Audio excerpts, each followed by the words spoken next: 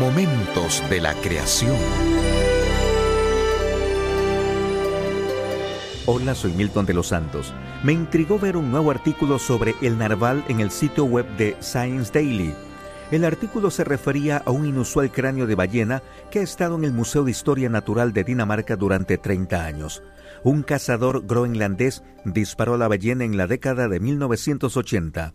En aquel tiempo no fue posible confirmar qué era el extraño cráneo, pero el reciente análisis de ADN ha demostrado lo que algunos científicos ya habían sospechado. Este era el cráneo de una ballena híbrida, cuya madre era un narval y cuyo padre era una beluga. El cráneo, que es más grande que los cráneos de cualquiera de las ballenas progenitoras, contenía una serie de dientes largos y en espiral, algo similares al colmillo único del narval. La existencia de estos inusuales dientes parece haber impedido que el híbrido se alimente de la misma manera que sus padres. Mientras que los narvales, como las belugas, se alimentan en la columna de agua, el híbrido tuvo que forrajear en el fondo del océano.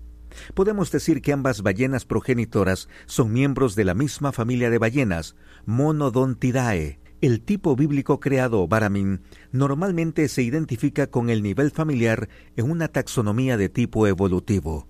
Tampoco nos sorprende que la mutación causada por esta hibridación sea desfavorable para la criatura, y es probable que el nuevo rasgo vuelva a desaparecer.